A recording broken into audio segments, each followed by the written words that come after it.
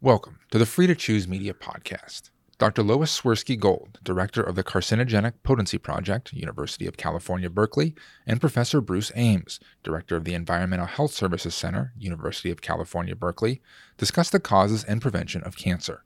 We hope you enjoyed today's episode, and don't forget to subscribe for the Free to Choose Media Podcast. Lois, it's good to see you. So let's talk about some of the myths and the reality of cancer prevention. It's an exciting time about cancer prevention now because people are starting to really understand the causes of cancer. I think why don't we start off with talking about cigarettes, because obviously that's one of the big killers out there. Yes. But there's some myths to do with cigarettes too. Yes, and one of them is that the idea that because lung cancer rates have increased over time in the last several decades due to lung cancer due to cigarette smoking, people have the misconception that overall cancer rates in the United States are increasing. But in fact, this is primarily due to cigarette smoking.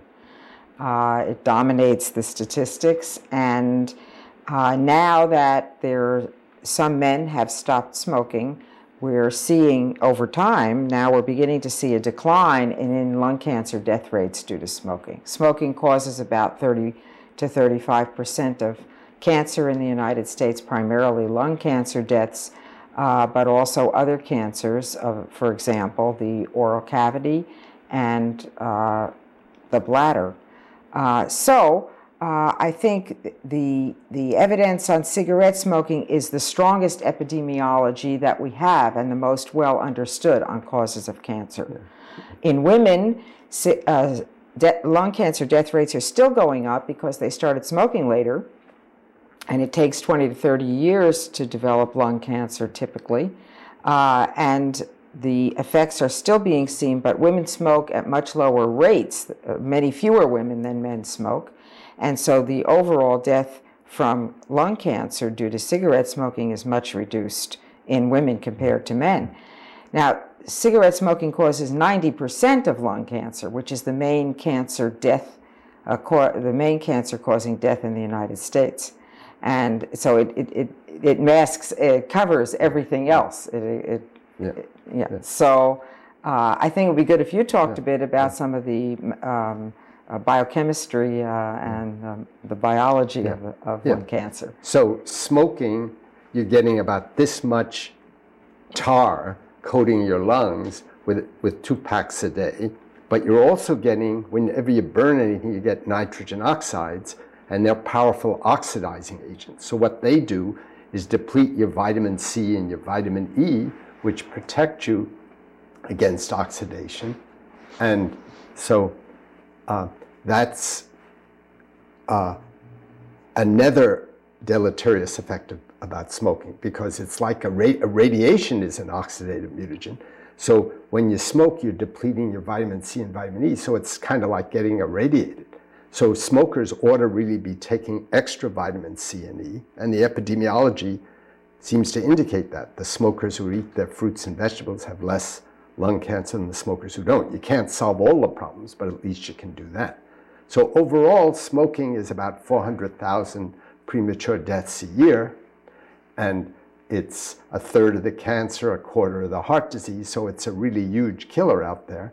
But now young women and young men smoke the same.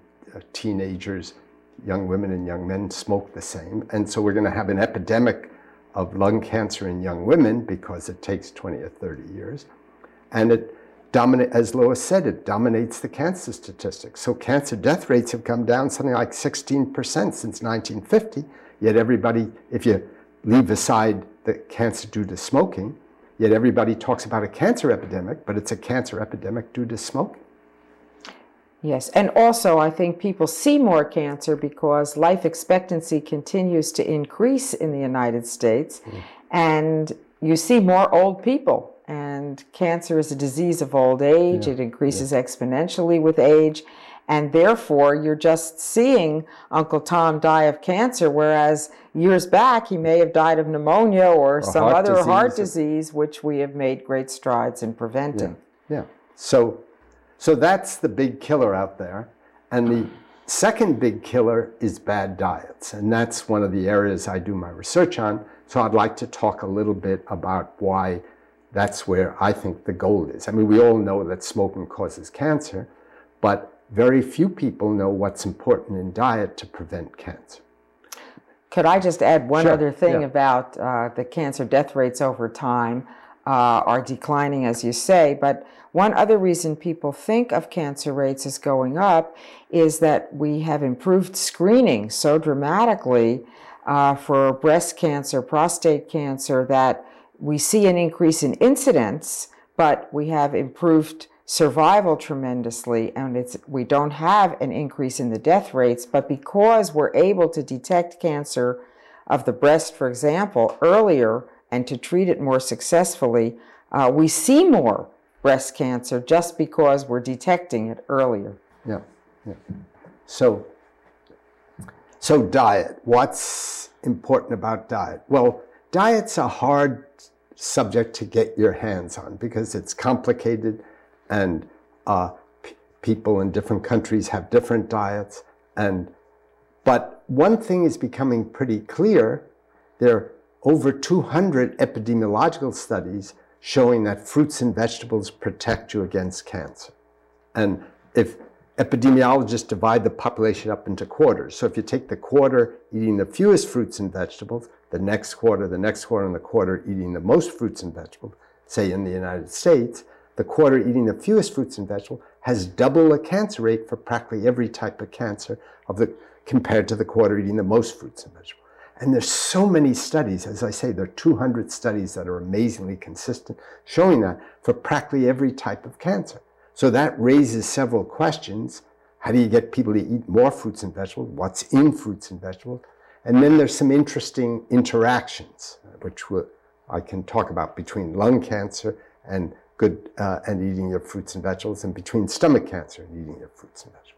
I think we ought to say that the American diet doesn't typically include a lot of fruits and vegetables. Right. 80% of our kids don't eat their 5 portions of fruits and vegetables, and something like 70% of adults don't eat. And the main vegetable in the diet is potatoes from French fries among adolescents in America. Which is a much better source of fat than vitamins. Right.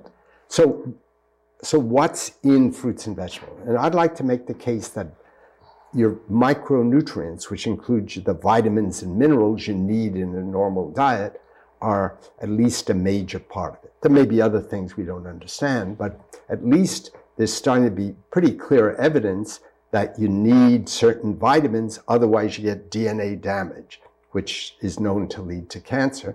And in a way, some of these are working in the exact same way as radiation. So it's equivalent to irradiating yourself if you don't get your folic acid or your vitamin B12 or your vitamin B6. So we worked on a folic acid.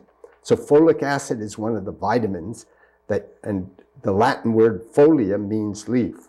So it comes from, a foliage is the same root. So folic acid comes from things like spinach. And green lettuce and other greens. And what does folic acid do? It moves 1 carbon units around in metabolism. Well, if you don't get enough folic acid, turns out you're breaking your chromosomes. And one of my graduate students worked out how you break your chromosomes when you don't get enough folic acid. And it's in the exact same way that radiation breaks chromosomes.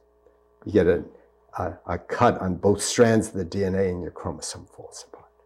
Now, when we looked up what percent of the population had an intake of folic acid where they're breaking their chromosomes, it was 10% of the US population. That's a lot of people. And then when you look at the poor, they're eating much worse diets. They're eating fewer fruits and vegetables, and particularly people in the inner cities are just getting the brunt of this damage because they're eating even worse diets. So that shook us up that, hey, this is something really important in the country. And where do you get your folic acid? From your fruits and vegetables. And then vitamin B6, which you get from your peas and beans, and also a lot from your fruits and vegetables, turns out works in the exact same way. It breaks your chromosomes in the same way as folic acid. And then vitamin B12, which you get from your meat, breaks your chromosomes in the same way. Now, of course, if you take a multivitamin pill, you get enough of all of these things. But at least 10% of the population is low in vitamin B6, really low. 10% is really low in folate, and 14% of the elderly are really low in vitamin B12. So we're talking about a lot of people. And then when I got interested in all of this, I started looking at other vitamins. Well, vitamin C and vitamin E prevent you from getting oxidized. So that work breaks chromosomes in the same way as radiation. And 15% of the population is really low in vitamin C, and 20% is really low in vitamin E. So when you look at any of these inputs you need to your metabolism, micronutrients, 5% of the population is really low, or 10% is really low. So we're talking about a very large number of people, yet a multivitamin pill will solve the problem. Now, you could argue, well, what about food fortification? And in fact, there's a terrible birth defect for pregnant women who don't get enough folic acid. That's why pregnant women ought to take a multivitamin pill of folate, and it's called neural tube defects. And poor women weren't doing what they were supposed to, so now we're adding folic acid to the flour, and we're essentially eliminating most of the problem. Not completely, but. Yeah. I think it's useful to add that even though it's hard to measure the effects of diet, that in cases like vitamin C, we can do clinical trials, and the work you did on folic acid, you actually looked at people who were low in folic acid, and then they were supplemented with folic acid, so you had a relatively controlled environment in which to investigate this hypothesis. So the data is far better than what you can usually just get in an epidemiologic study where people select themselves into the study. So in epidemiology, you're studying large numbers of people, and there are a lot of problems with that, though the top people are doing really nice epidemiology. This study out of Harvard, where they have 90,000 nurses, and Willett and other people are studying nurses who take a vitamin pill and nurses who do this or that and what happens, and they've followed them for many years.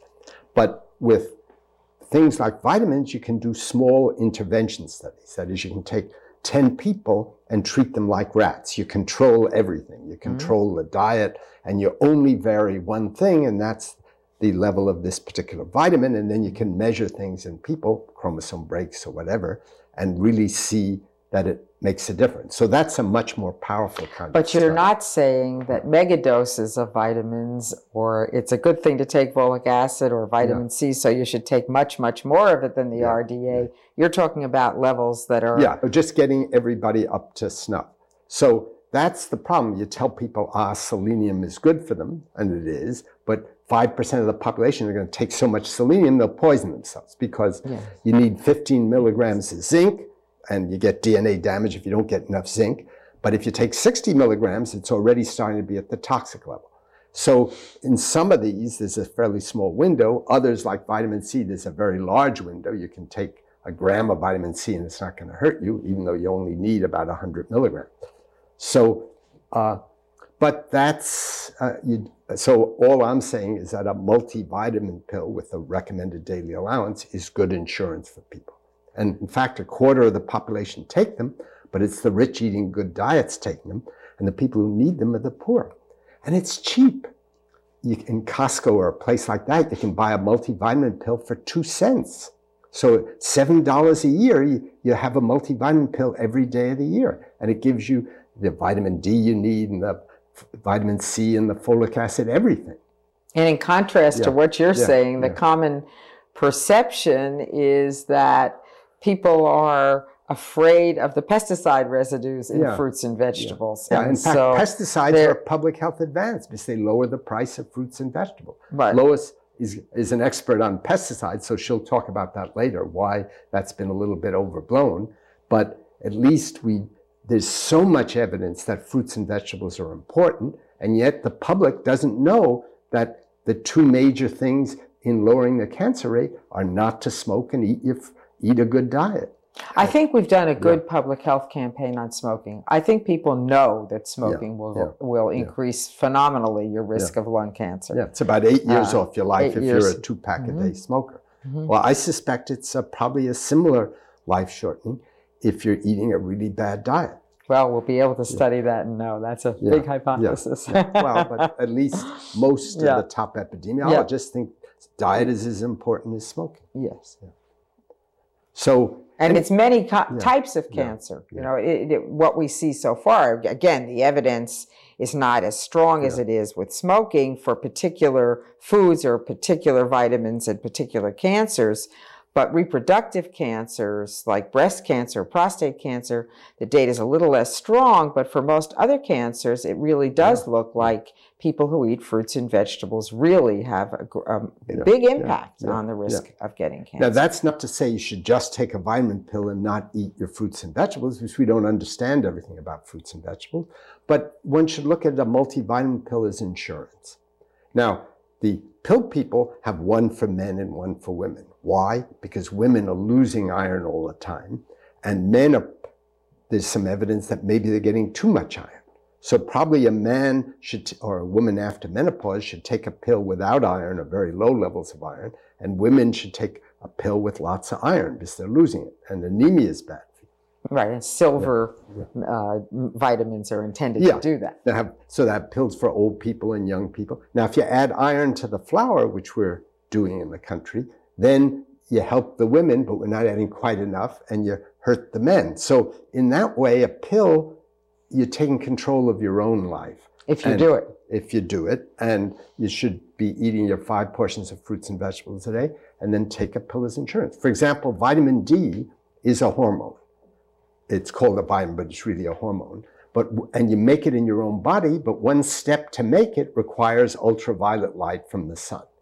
So that's why people in northern climates like the Swedes have very light skin because they're not getting enough ultraviolet light.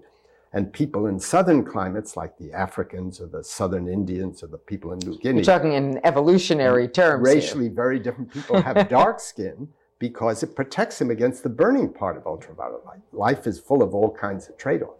Well, if you're a dark-skinned person in Minnesota, you're not getting enough ultraviolet light to make your vitamin D. So you either drink fortified milk or take a multivitamin pill, or you're in trouble. So maybe we ought to move on to some of the other major causes of cancer. And one of those worldwide is chronic infections. For example, hepatitis B and C virus, which cause liver cancer. And liver cancer kills 500 million people in Asia. It's an enormous problem. It's much, much less of a problem in the United States. And many other chronic infections. You wanted to talk about that, I think. Yeah, so I've been interested in that in terms of the mechanism because your immune system detects any invader that's foreign. So you get a virus into you or a bacteria or a worm, and your white cells migrate to that and incinerate it with really nasty compounds, nitrogen oxide, superoxide, hydrogen peroxide, and hypochlorite, which is just Clorox. All these nasty oxidizing agents, but they're also all mutagens. So it makes sense that if you have a chronic infection, you're going to get cancer because you're damaging all your DNA and cells are turning over. And that's exactly what people find. The World Health Organization has estimated maybe 20% of the world's cancer is due to chronic infection from hepatitis B or hepatitis C or Helicobacter in your stomach or schistosomiasis. There's a long list of these things. But in the US, we're in pretty good shape in terms of public health, so it's not a major factor. Just the way, if you drink too much, it wrecks your liver and increases your risk of liver cancer. Hepatitis B kind of does the same. Yes, we should have mentioned that under the causes of cancer having to do with diet, because alcohol probably does cause 5% of cancer in the United States, which is not a trivial amount. So chronic infection is a serious thing, and since these agents are mostly oxidizing agents, it could be that extra vitamin C and vitamin E in your diet helps to modulate it a little. And it's clear that people, stomach cancer, for example, is due to Helicobacter in large part, an infection in your stomach. You can cure it with antibiotics. And the people who eat good diets seem to have less of damage, partly because you're pouring out oxidants and you get your vitamin C from your fruits and vegetables. So just the way when you eat your fruits and vegetables, it protects you against lung cancer from smoking because you're getting a lot of nitrogen oxides and other oxidants in the cigarette smoke. So that all seems to make sense, there are interactions. Yes, and in the U.S., Yeah. where hepatitis B and C are relatively rare, we see very little liver cancer. It's very rare in the United States compared to these enormously high rates in Asia and Africa. Except among alcoholics. And in the United States, we can account for a great deal of the liver cancer that we do see by either alcohol consumption or hepatitis B and C, which we're not absent of. So why don't you talk a little bit about hormones, because that's another major cause. Right. So hormones have an enormous amount to do with breast cancer. There's a large and consistent literature on the causes of breast cancer, which points to the importance of estrogen, an endogenous hormone, in producing breast cancer. And what we see in the epidemiology is that women who have more children or more pregnancies, when you're pregnant, you don't produce estrogen the way you do when you're not pregnant. And so you have a stop-out time, and your total lifetime estrogen production is lowered for the time of pregnancy. So women who have no children have a higher risk of breast cancer than women who have some children, and women who have more children or children earlier have a higher risk of breast cancer. And similarly, young women who begin to menstruate at a younger age have an increased risk because they start producing estrogen younger. And women whose menarche, whose menopause begins earlier, produce estrogen less in later life, and so they also have a reduced risk of breast cancer. It's been known for 200 years that nuns have higher risks of breast cancer because they're not having children. So even though it's estrogen, all sorts of things influence it, like if you have lots of children, you're protected.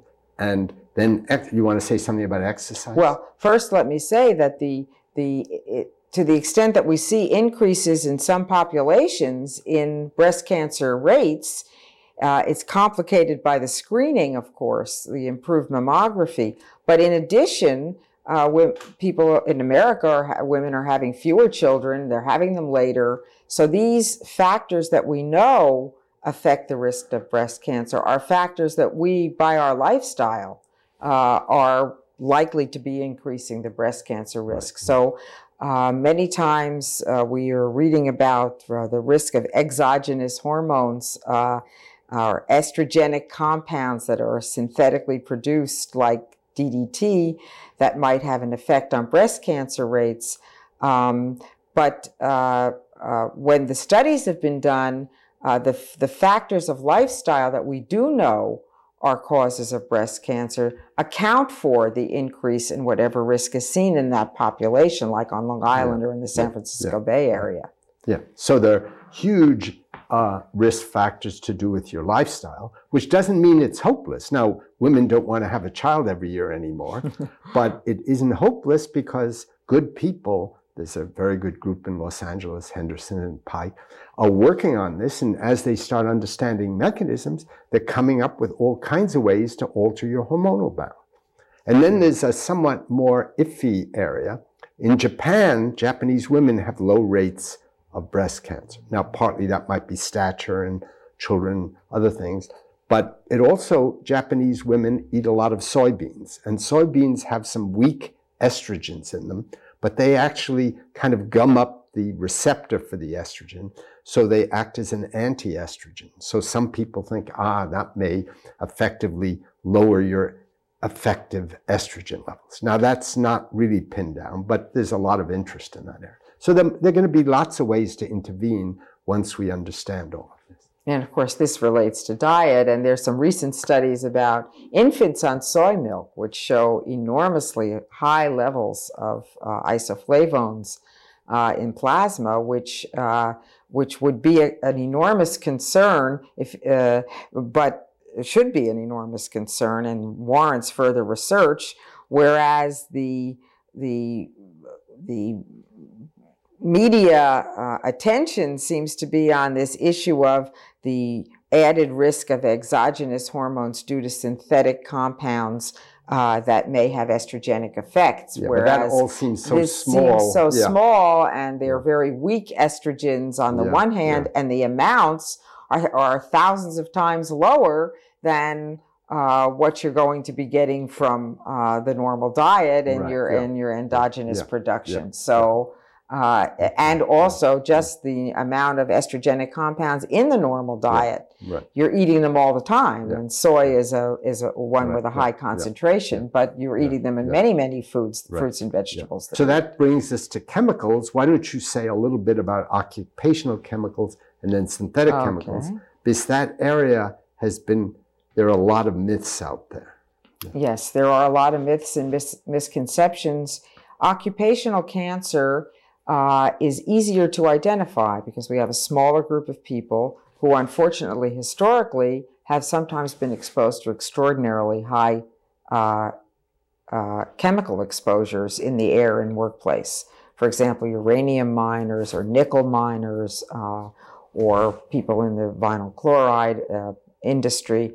And we can identify the cancer more easily because A, we have a high dose, B, we have a small group of people who we can compare to a group that isn't similarly exposed. But overall, it's not a major factor in cancer. It's a few percent probably, but the public has the idea that it's been a much greater percentage just because those are the known causes of cancer come from occupational exposures, often from occupational And most of exposures. that few percent was asbestos in heavy smokers, the people who were insulating buildings or ships during the war. They were around in clouds of asbestos. We have much tighter rules now, and there were heavy smokers, and there's a big multiplier between those two.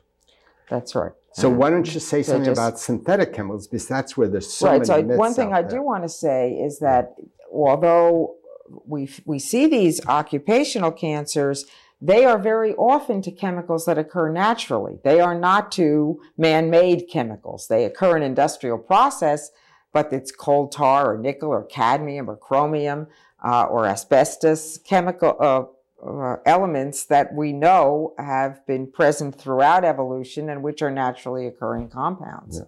So I think the public has had the vast misconception that tiny residues of synthetic industrial chemicals are an important cause of human cancer in the United States, or in fact, in almost anywhere, I would say it's a misconception.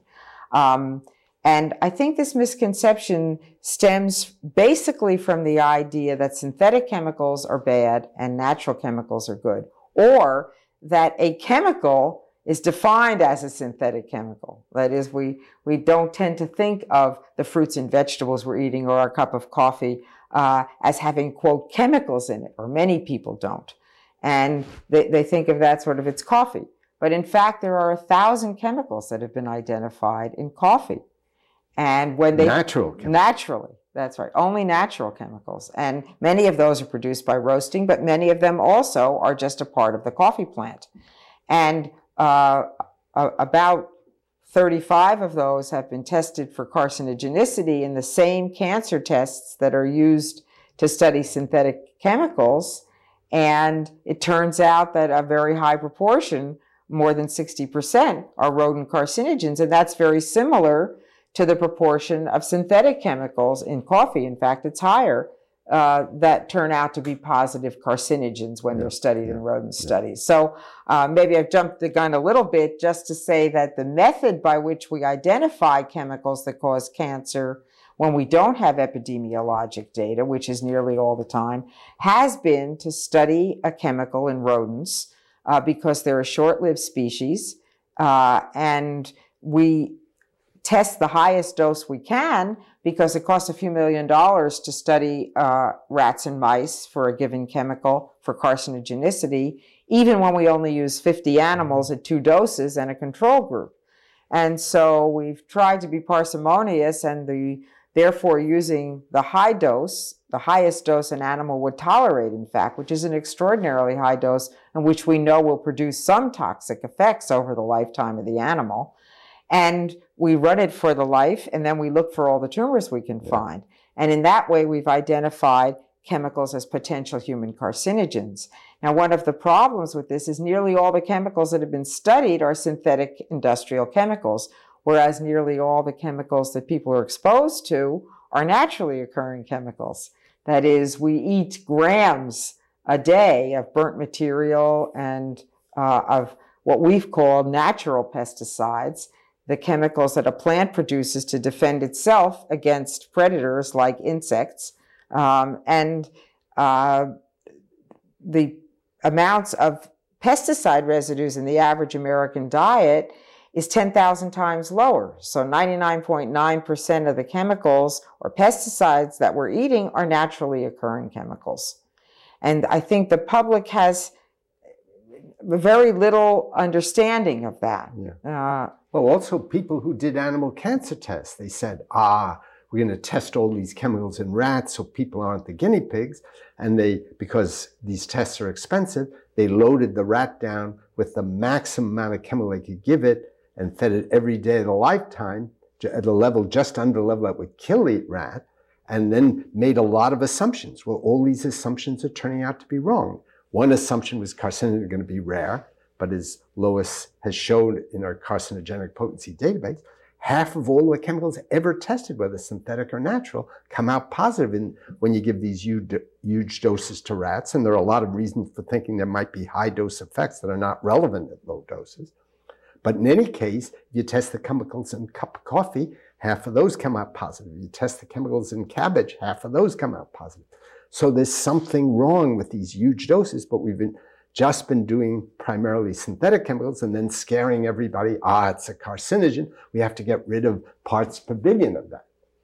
And so high doses of anything are more of a risk for most toxic effects than low doses. And it's the very, very low doses of synthetic pesticides that people are getting, which there is a lack of understanding about, in part because the way we've done risk assessment in the United States, that is, we set limits on the amount of pesticides that can appear in the diet or chemicals that can appear in water. And historically, the way we've dealt with this data is to assume a linear model down to a low dose.